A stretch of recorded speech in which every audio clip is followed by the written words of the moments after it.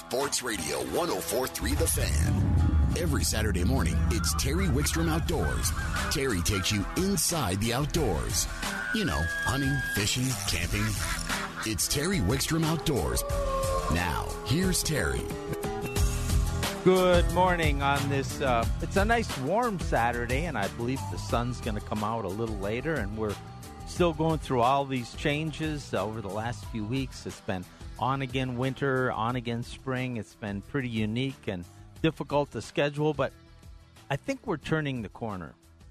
I think we'll still get some cold days. In fact, I think they're talking about possibly a little snow on Sunday night, but I don't think it'll amount to anything, and a little cooler, but then it warms up into the 60s by the end of next week, and I think we'll start seeing more of those warm temperatures than the cold ones, which is going to mean open water. In fact, I think Boyd Reservoir is going to try to open for boating tomorrow, but you would want to check their website or call them because I didn't get a chance to drive by and look at it. But during the course of the show today, we're going to talk a lot about wildlife in the first hour, both hunting, conservation, affinity groups, those type of things.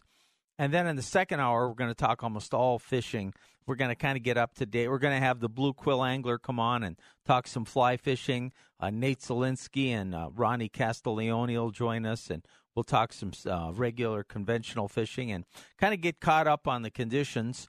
I got to get caught up a little bit myself. I was in California last week on assignment, and thanks to Brad Peterson for filling in admirably, as he always does. We've got some great contributors to this show that really fill in and take care of things when I'm out of town, and even call in and keep us updated because they're all over the state, and there's a lot going on. And we'll cover the fishing part of that more in the second hour, but let's go right to the phones because we're going to start out by talking about affinity groups and what they bring to the outdoors and how important they are. And one very important group is Ducks Unlimited. And joining us from the Ducks Unlimited in Fort Collins is Pete X. Good morning, Pete. Good morning, Terry. How are you doing this morning? It's a little cloudy, but it's supposed to get really nice.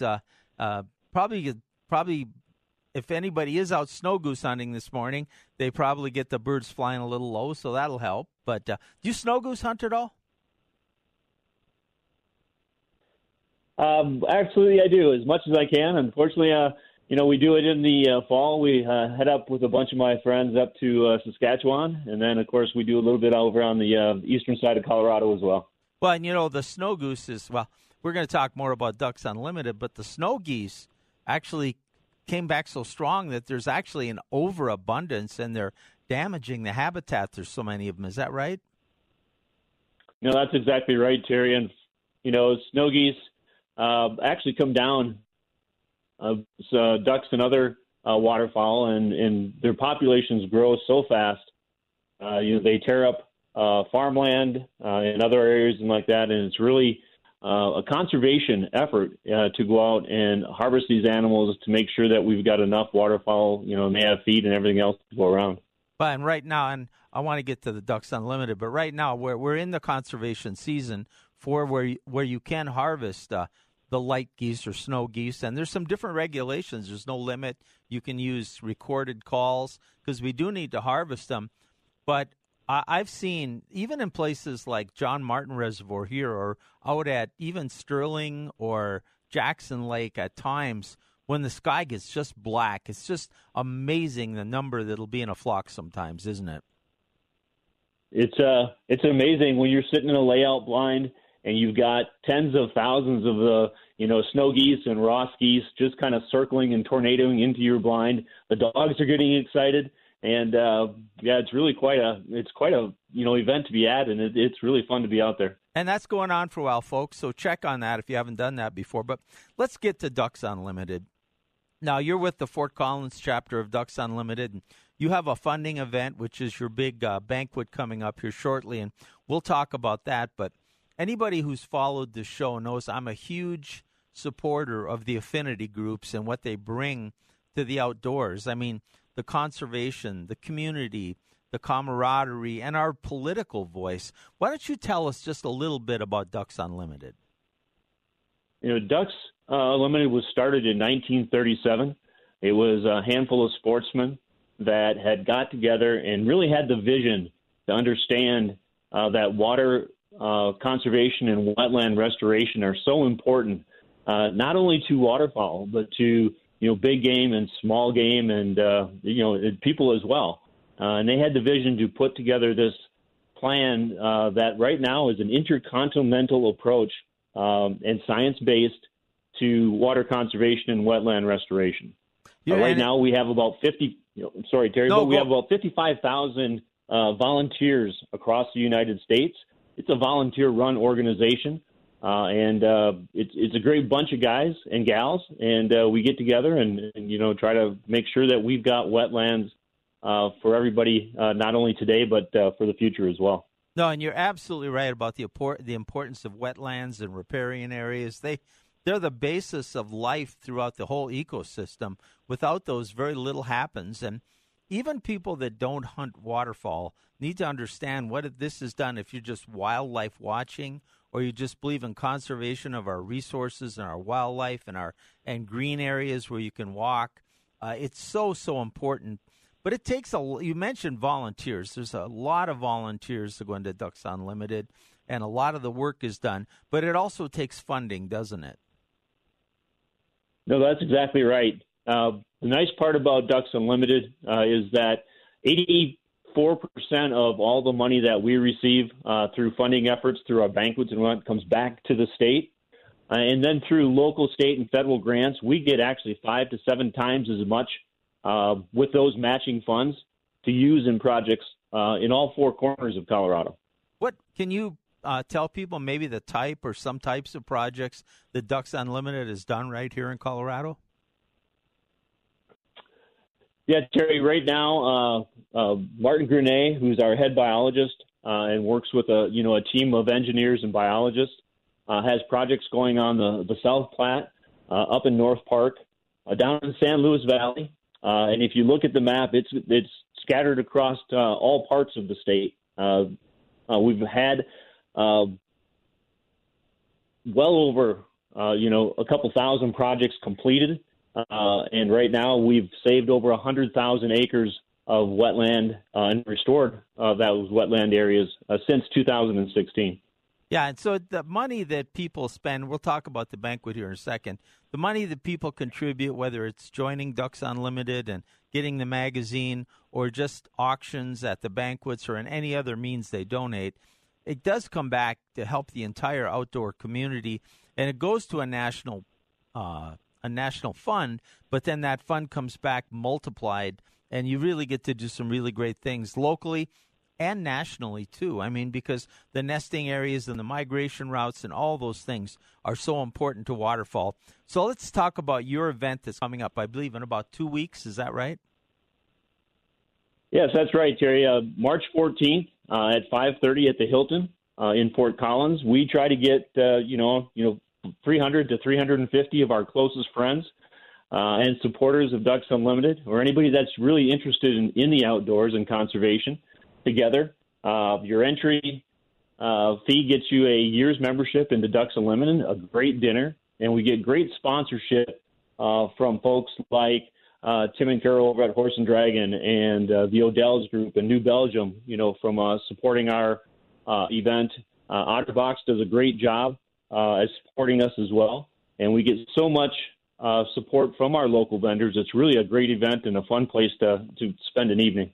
So when I come there, there'll be, hopefully you'll get 300-400 people, get a nice dinner, but you'll have a lot of items, I'm sure, to auction. What kind of things will you have to auction off there, too? It's really been fortunate this year that we've had so much support from local vendors. We've got pheasant hunts. We've got fishing trips. We've got a custom-made fly rod that was donated by the Wyoming Fly Fishers Association, Women's Fly Fisher Association. There's just about something for everybody. We've got dinners at Tony Lubick's Steakhouse. We've got them at the Chimney Park. We've got them, once again, I think we've just got a little bit of everything for everybody. Now, do you need to pre-register? Do you sign up? You probably want to know how many people are coming. So how do you sign up for it? So you can go on ducks.org and then check events and go to the Fort Collins chapter. You can do it that way. Or a simple way is ducks.org/CO-Fort Collins or FT Collins. That'll get you online, and just follow the instructions, and you can sign up there. All right, that sounds great, and that's 2 weeks from now.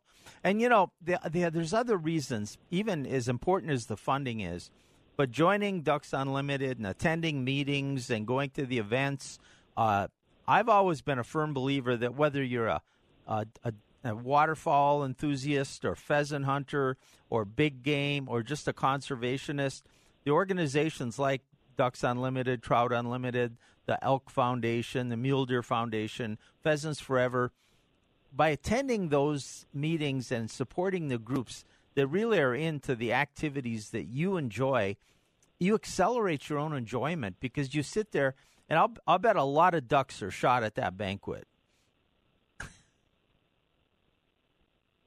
You there? Terry, yeah. It's a really, really nice network of folks. Once again, we come from all walks of life, men, women, children. We've got the Green Wing group as well. But the neat part about it is that, if you're traveling in Kansas or you're up in South Dakota pheasant hunting like that, and you happen to break down, you can look up who that local representative for Ducks Unlimited, and I'll guarantee you they'll come out and help, or at least put you in touch with somebody that can help you with whatever opportunity you have.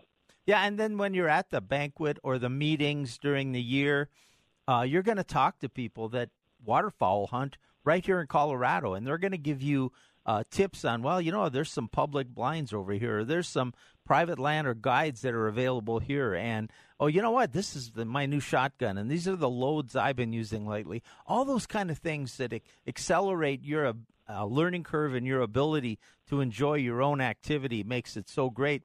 And we're fortunate in Colorado. We have 2 flyways here, and everything I've heard is that the waterfowl hunting was actually very good this year.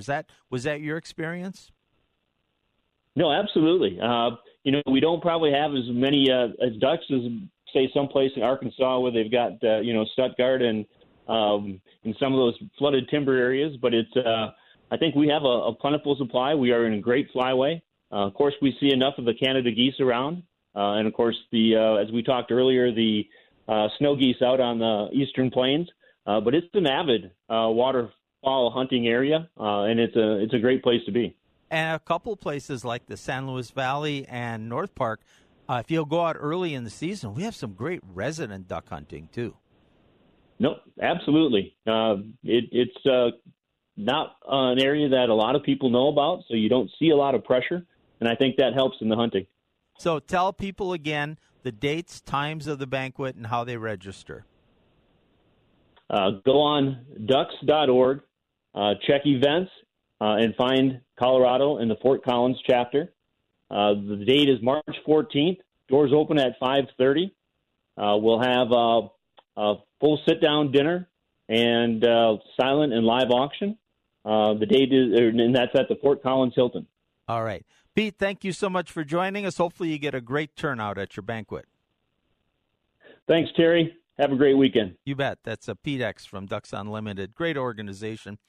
Folks, we're going to talk a lot this hour about conservation, about protecting wildlife, and some actual hunting and a few things. But we're going to talk about the big game draw, which is coming up, too, and later on this hour. But these organizations, Colorado Parks and Wildlife does a lot to facilitate the management of our wildlife, and sometimes that's through licenses and bag limits, but a lot of times that's through habitat. And their resources are limited, too. And when they can partner with, other groups like the Forest Service and Colorado Parks, but also when they can partner with the affinity groups like Pheasants Forever and Ducks Unlimited, we've created some really strong partnerships, and we have a tremendous outdoor resource, a pool of outdoor resources available to us in Colorado that everybody should take advantage of. We're going to take a break. We come back, we're going to talk about another means of conservation and protecting big game right here in Colorado on Terry Wickstrom Outdoors on 104.3 The Fan. All right, the Eagles. Did I tell you I'm going to their concert in March? Yeah, I think you mentioned that. Yeah, I think I'll probably mention it again before I go. Did I tell you I kind of like the Eagles? I think you've mentioned that as well. All right. You're listening to Terry Wickstrom Outdoors on 104.3 The Fan. We're going to go right to the phones, and we have two people joining us, one with Colorado Parks and I believe one with National Forest Service. We have Michelle Cowardin and Ashley Nettles. Good morning, ladies. Hey, good morning, Terry. Yeah. Did I get that right? So it is. You did, yeah. Okay. With the Forest Service. All right. So we're going to talk about a project, and I'll let you describe it here in a minute. But I guess if I was going to do the Reader's Digest description of it, is that at times animals run out into the highway and they get hit by cars, and that's not good for them, and it's not good for us. So we did a project a while back on, I believe it was Highway 9, and we'll get an update on how that's working. But now we're looking at a new project. So maybe one of you can fill me in on the new project and what we're looking at. Yeah, I'd be happy to give you some background information on what we're doing here. So a few years ago, and this is Ashley with the Forest Service, we had a mitigation project there was actually a CDOT highway realignment in Frisco, and some of the impacts from that were not ones that we could mitigate right there on site. So instead of doing on-site mitigation that didn't really make a lot of sense to help the critters out, we worked with CDOT to do some off-site mitigation, including developing a Summit County Safe Passages plan that identifies wildlife connectivity across the landscape of Summit County. And we continued to bring different partners and stakeholders to the table for their input to understand where those primary linkage areas were, where our wildlife vehicle collisions were the highest, so that we could actually move our wildlife across the landscape to get from one chunk of habitat to the next. And then after bringing all those different stakeholders and partners to the table, it continued to develop, and we refined what we were looking at here, and 17 linkages rose to the top for areas that were really important in Summit County. After a couple of years of working on this and actually finalizing our plan that makes recommendations for these different movement corridors for wildlife, Summit County Safe Passages has actually evolved to be a nonprofit that all of the partners are a part of. We also identified out of those 17 linkage areas, a few of those are ones that we're focusing on in the near term, largely in part to the threat maybe of those connections right now, or the opportunity that we might have to work with partners in getting some wildlife crossing structures built. And one of those is on the east side of Vail Pass. So we are looking at several crossing structures on the east side of Vail Pass. All right. Now, there's a little more to it than just putting a crossing structure in. It's unfortunate that we can't put a stoplight there and the animals will wait, and then when they get the green light, they'd cross, but they're not too cooperative in that way. I got to relate a story to you, ladies. You'll appreciate this. I can't remember where it was. It was somewhere up by Conifer Evergreen that they had put in the sign for either deer or elk crossing on the highway. And this lady commented, "Why would they want them to cross there? This is such a busy road." But unfortunately, that's a common misconception. Yeah. But the animals, they have natural paths, and anybody who's an avid outdoor person understands game trails, and animals tend to travel in certain areas more than others, and they use certain, almost like highways. And it's not just the big game; it's a myriad of animals. We did a project on Highway 9 that maybe is similar. And I think Michelle knows something about that. Michelle, tell us a little bit about what you did on Highway 9 and update us on the effectiveness. Sure, yeah. I was on your show a couple times talking about Highway 9. Highway 9, south of Kremling, we did a project with CDOT on 10.5 miles, put in 7 structures, 5 wildlife underpasses, and 2 wildlife overpasses, the first in the state. And that project was completed in 2016. We're doing a 5-year monitoring project. We just finished looking at year 4 data. And to date, we've had a 88% reduction in wildlife vehicle collisions. So prior to the construction of the crossing structures and putting in the fence, we probably averaged about 63 wildlife vehicle collisions a winter, and we're down to about 6 this past winter. So that's been a great success. And then the other great thing across those 7 structures, in 4 years, we've documented over 80,000 movements of just mule deer. That doesn't even include all the other species that are using those structures. So, it's a great example, and it's really energized the state to look at these in other areas. And I believe you told me that a pair of mating lynx even used the structure. Is that right? No, not in this area, but we do have links on the Vail Pass, and that's why the Vail, the I-70 corridor, we're not going to see that kind of numbers for ungulates using the I-70 corridor. One, with 22,000 vehicles on that highway a year, animals aren't even really attempting to cross the highway, so it's more of a barrier now. But right at Copper in that area, we do have a known breeding pair of lynx, and we know that they do cross I-70, and so that's one of the important aspects of the East Vail project. Now, is to connect that habitat and make it safer. Now, Ashley, on the Highway 9 project, it involved overpasses, underpasses, and fencing to kind of it probably couldn't total prevent, but to kind of inhibit crossing other than at those points. Are you looking at a similar approach now by Vail? Yeah, we sure are. Anytime you do these crossing structures, it's always better to build somewhat of a system rather than just a single structure. And with those structures, you're always going to want to do wildlife fencing that's going to funnel them to the structures. You don't want those structures to be too far apart either, so that animals walk for miles along the fence before they can actually cross the road. So similar to Highway 9, on the East Vail Pass area, we have 3 proposed crossing structures within about a 2.5 mile section, and that would also involve fencing.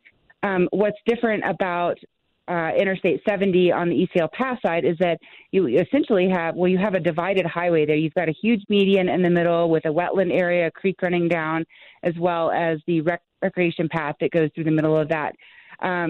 On the eastbound lanes, as you're coming back from Vail and down Vail Pass, that section of highway has several, I think 5 span bridges where the creeks come underneath, so animals can actually travel underneath the eastbound lanes of the interstate. However, when they get to the westbound lanes, there are no bridges until you get nearly to the summit of Vail Pass.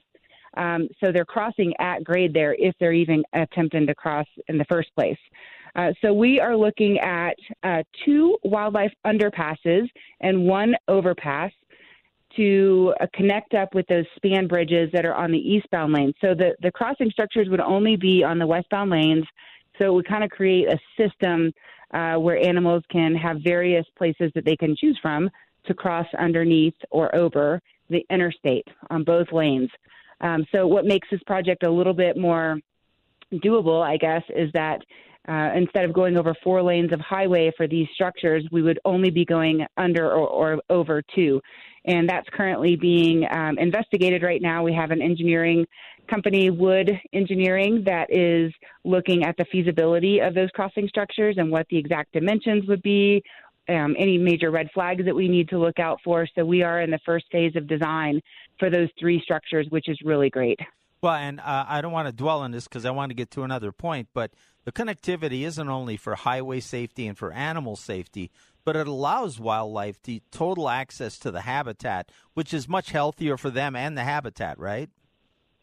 Absolutely. If you were to go stand up on Vail Pass, get out of your car, pull over to the side, not that we're recommending that, but and then hike up into the woods a little bit and get a look at the landscape. It's a relatively intact landscape. You have Eagle's Nest wilderness to the north side of the interstate, and then the south is nothing but forest for miles. So you really are reconnecting a landscape in addition to improving driver safety, making it permeable for animals to get to where they need to go.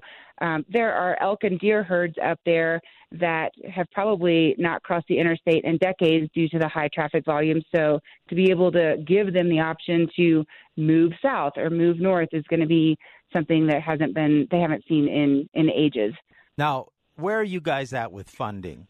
Tell me, where do the funds come from, and what can we do to maybe get better funding or help you?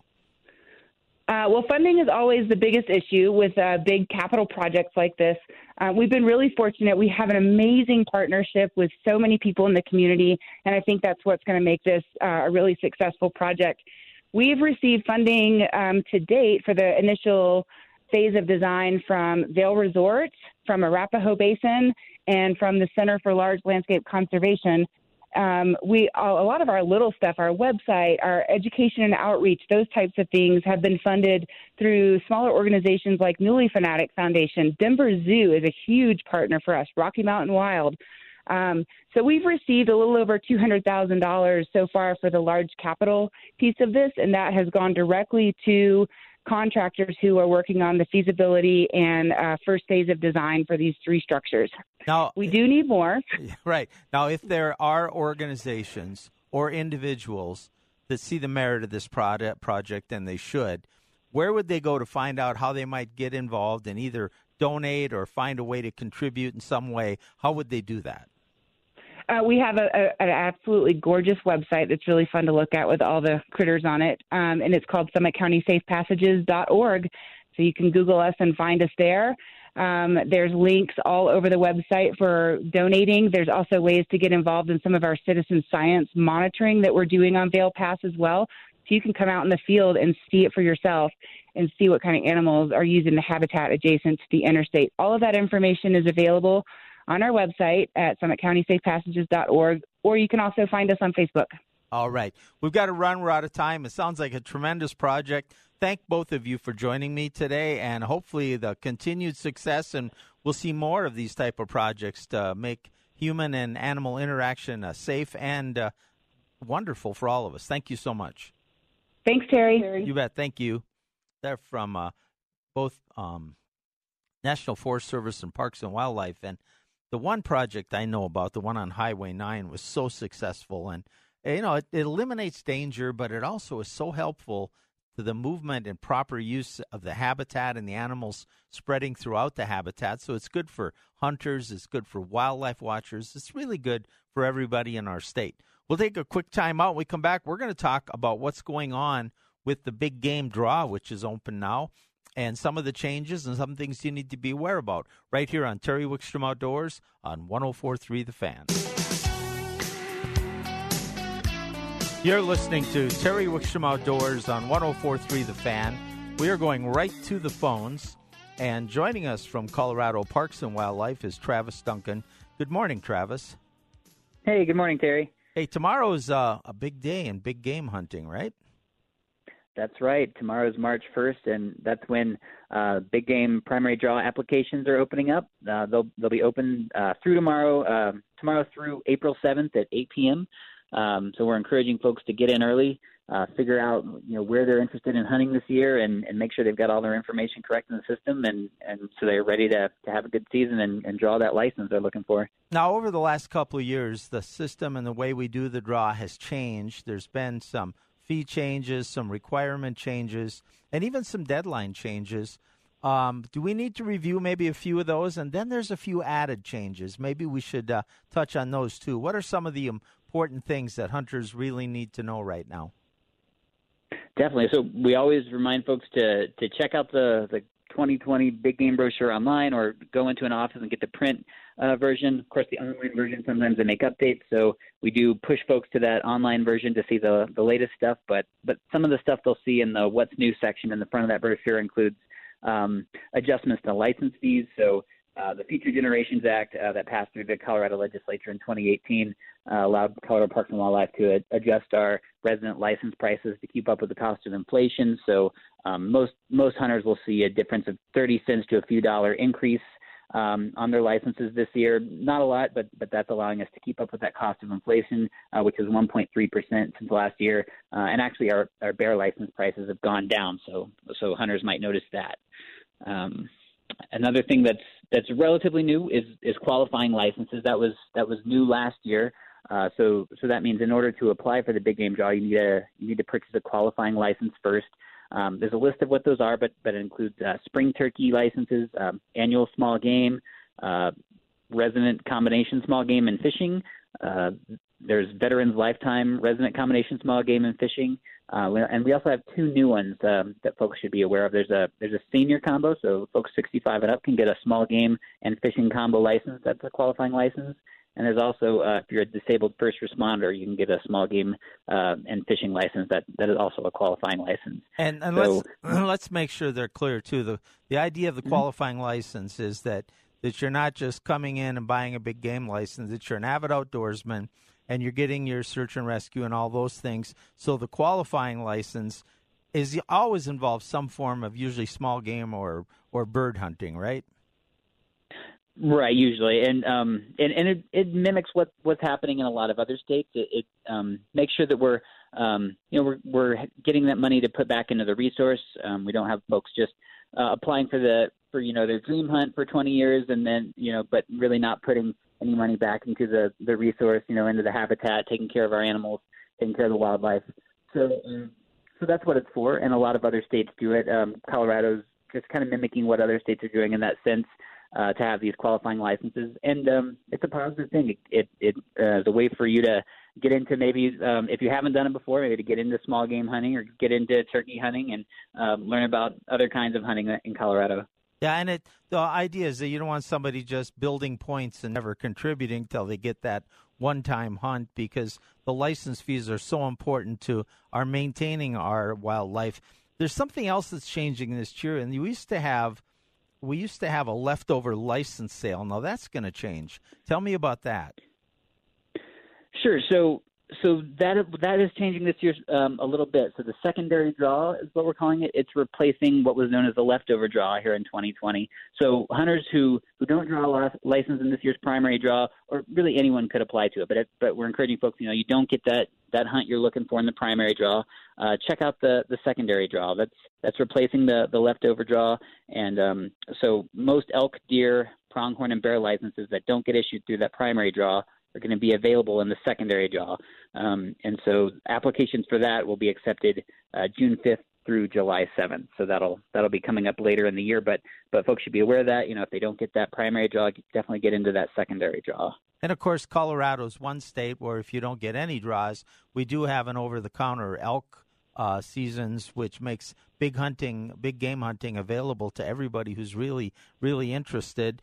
What if I want to get started hunting, or I'm really new to it and I'm just lost? What are the resources that can help me? Well, there's definitely lots of resources on our website to kind of meet you where you're at. So our website, cpw.state.co.us. You can go there. Check out our hunt resources on there. We've got some programs for beginners you can apply to. If you've got, a certain area you're looking at hunting, but you need more information, you can definitely call CPW's hunt planners, and they can, talk you through, what you're planning to do. We also have, so if you go to the website, we also have a plan your hunt page, which is very good. It's got a whole list of different things you can scroll through to really start to think about what you're going to do. But of course, if you're a brand new hunter, you're going to want to start with hunter education. Get that card, learn about the basics, and then just taking that class will really give you some ideas of where to go from there. Now that's an online process, and are the deadlines at one time, did they change from like midnight to 8 o'clock, or am I thinking of something else? But tell me, what is the deadline? It opens March 1st. When do I have to have it in? And is there any little tips on the online process? So it goes till April 7th at 8 p.m. It did used to be midnight, so it is 8 p.m. now. So we're encouraging folks to know that. It's not going till midnight now. It's 8 p.m. on April 7th. And so some common, I suppose, tips, for applying. If when you apply, check your receipt. That's probably the biggest thing. We want to make sure you have your qualifying license in your big game application in. Our call center is stressing to everyone to check your receipt and make sure your hunt codes are right. And don't wait until the last minute. You don't want to be right up against that deadline at 8 p.m. trying to figure out what you're doing. By getting in early, making sure all your information is correct, taking that time, if you have questions, to call and talk with a hunt planner, that's going to really help your experience and make sure you get the hunt you're looking for. So that's the biggest thing. If you are, folks can apply by phone by the website at cpwshop.com or go through our website. We'll link out to there. But if you're going to apply by phone, folks should know you don't call our call center number. You call our vendor, Aspira, and that number is 1-800-244-5613. And a reminder to hunters, if you're applying by phone, make sure you know the hunt codes that you're going to be applying for before you call. That's pretty important. All right. We got to go. We're out of time. But any last comments other than the draws is open now? Get your planning done. Get in there, and then we're going to tell you in a couple months, get out and start scouting. Definitely. I think that's the main point. Get in there early, make sure all your information is correct in the system, and start thinking about, what qualifying licenses you'd be interested in getting and what you're going to hunt this year. It's an exciting time. All right. Travis, thank you so much. Always a great time. It's just kind of like fishing and talking fishing and sports and talking sports. Getting this draw period is that one of those adrenaline moments, too. Thank you so much for joining us. Thank you, Terry. Appreciate it. You bet. Travis Duncan. We'll take a quick time out. When we come back, Michelle Siebert's going to join us, and she usually joins us from Bar Lake, but she's going to be talking about Pheasants Forever right here on Terry Wickstrom Outdoors on 104.3 The Fan. You're listening to Terry Wickstrom Outdoors on 104.3 The Fan. Let's go right to the phones. And Michelle, having really good upbeat music to bumper us in is so appropriate for you because you're always so upbeat and optimistic. Good morning. Good morning. How are you today, Terry? I'm doing great, and you usually call us about all the great work you do at Bar Lake, but you're also heavily involved with Pheasants Forever. And I don't know if you caught early in the show, I was talking to some Ducks Unlimited people, and our affinity groups are so important, not only to the hunters, but just people in general, because what they do for habitat and those type of things. And Pheasants Forever is certainly one of those groups, isn't it? They are. The mission of Pheasants Forever, they're dedicated to conservation of pheasants, quail, and other wildlife through habitat improvements, public awareness, education.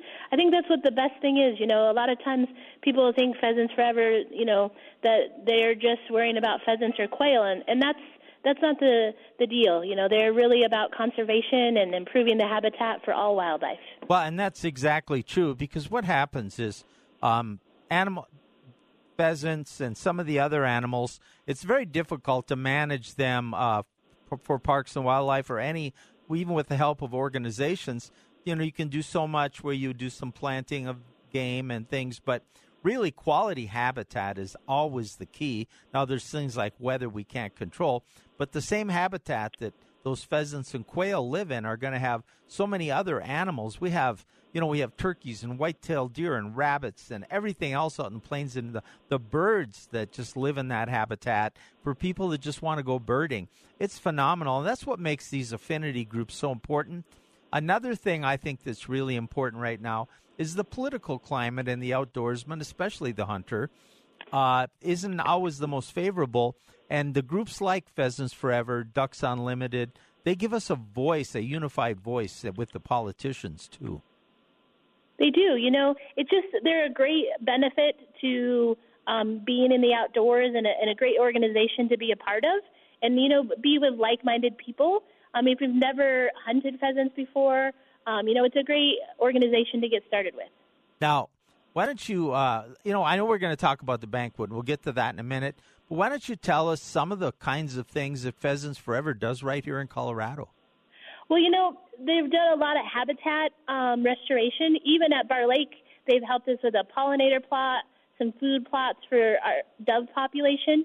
But they have biologists clear up in Craig, where they're restoring habitat for all wildlife. We do lots of education outreach. We were just out yesterday with a group of ladies at Valhalla and took them out on a hunt.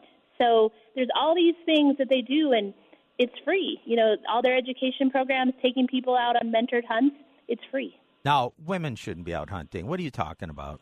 Now, Terry. Now, you know that there's somebody sitting across from the glass from me that is a much better shooter than I am. And you know that I'm a huge believer in women and families and children getting into the outdoors. Of course, I was being facetious, but yes, I know. It is tremendous the way these groups, and you guys do a lot of youth things, too.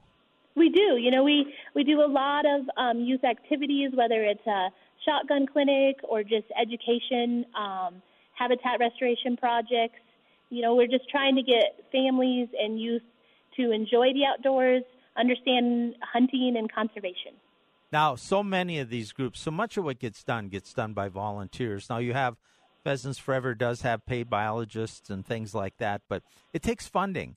And so these banquets and these events are how you fund these organizations. Now, you're affiliated with the South Metro chapter. Tell us about your banquet, when it is, and what we can expect. Yeah, so the South Metro chapter is the 13th annual banquet, and it's on March 14th, and it's at the Denver Marriott South in Lone Tree. The doors are open at 5, dinner's at 6:45. We have drawings, raffles, we have special auctions. We have a whole kids area, so it's really family-friendly. We want people to bring kids. There'll be lots of activities. It's just really for the whole family to come out. Now, do you need to register in advance? I imagine since you're going to be serving dinner, you need some counts. How do you sign up and how do you get registered? Yeah, so you can go online to register. So you're going to go to southmetropf.org. And you need to do that soon, probably by the 9th, because we do need to let the hotel know how many people will be coming. Our limit is 300, and we will probably reach that. So the sooner you can sign up by going to southmetropf.org, the better. And, you know, and as I was talking about with Ducks Unlimited, this is true of the Elk Foundation, Turkey Federation, all these groups. And that's it. When you attend these groups, whether it's a banquet or just monthly meetings, and you get their communications and their magazines and things, it accelerates your ability to enjoy that aspect of the outdoors because you mentioned you talk with like-minded people. You rub elbows with other upland game hunters, and you're going to talk shotguns and loads and where do you go hunting and what areas are you in. And it really just is a great experience overall, isn't it? It is. It's just connecting with people to be in the outdoors, and it's just a great organization to be a part of and make a difference in the outdoors. Well, and I can tell you that you guys have had an impact here in Colorado, and I talk about this with Ed Gorman all the time, who's a tremendous biologist. And over the last maybe 12 years, we've seen the pheasant hunting go up and down. It's so weather dependent, obviously, in the spring when the hatch comes. But it's been really consistently pretty good and getting better on it. The trend is really getting better. And we've had some tremendously good years. I think last year was a very good year with lots of birds. And it just shows you the effect you're having. It is. It's been great seeing the number of birds increase. So tell me again, dates and times and where you register. Yes. So the South Metro banquet is on March 14th at the Denver Marriott South, which is in Lone Tree. Doors open at 5. You can register at southmetropf.org. We have lots of raffles, great prizes, a whole kids area, ladies raffles only. It's just a great time to come out and support a great conservation organization. And, you know, all kidding aside, because I love seeing women get in the outdoors, and as you being an outdoor enthusiast and knowing Karen involved as she is, my wife and producer, the industries have really stepped up with clothing and equipment made to fit women. You no longer have to struggle to try to make do with men's equipment and clothing, do you?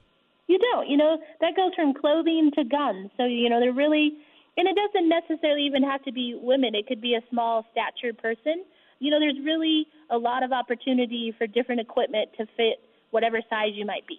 30 seconds. Since I got you on, what's the ice conditions at Bar Lake? Any? You know, we do have some ice. It's beginning to be more open water.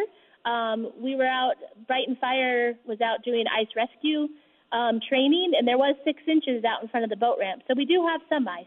All right. Michelle, thank you so much, and I'm sure we'll talk to you again as we get to open for boating and fishing season out at Bar. Yes. Have a great day. All right. Thank you. That's Michelle Siebert. What a great resource she is, and what a tremendous, tremendous person. She's just so fun to talk to, and we're going to take a time out here, and we come back. we're going to switch gears, and we're going to talk more fishing as Nate Zielinski will join us from Tightline Outdoors on Terry Wickstrom Outdoors on 104.3 The Fan.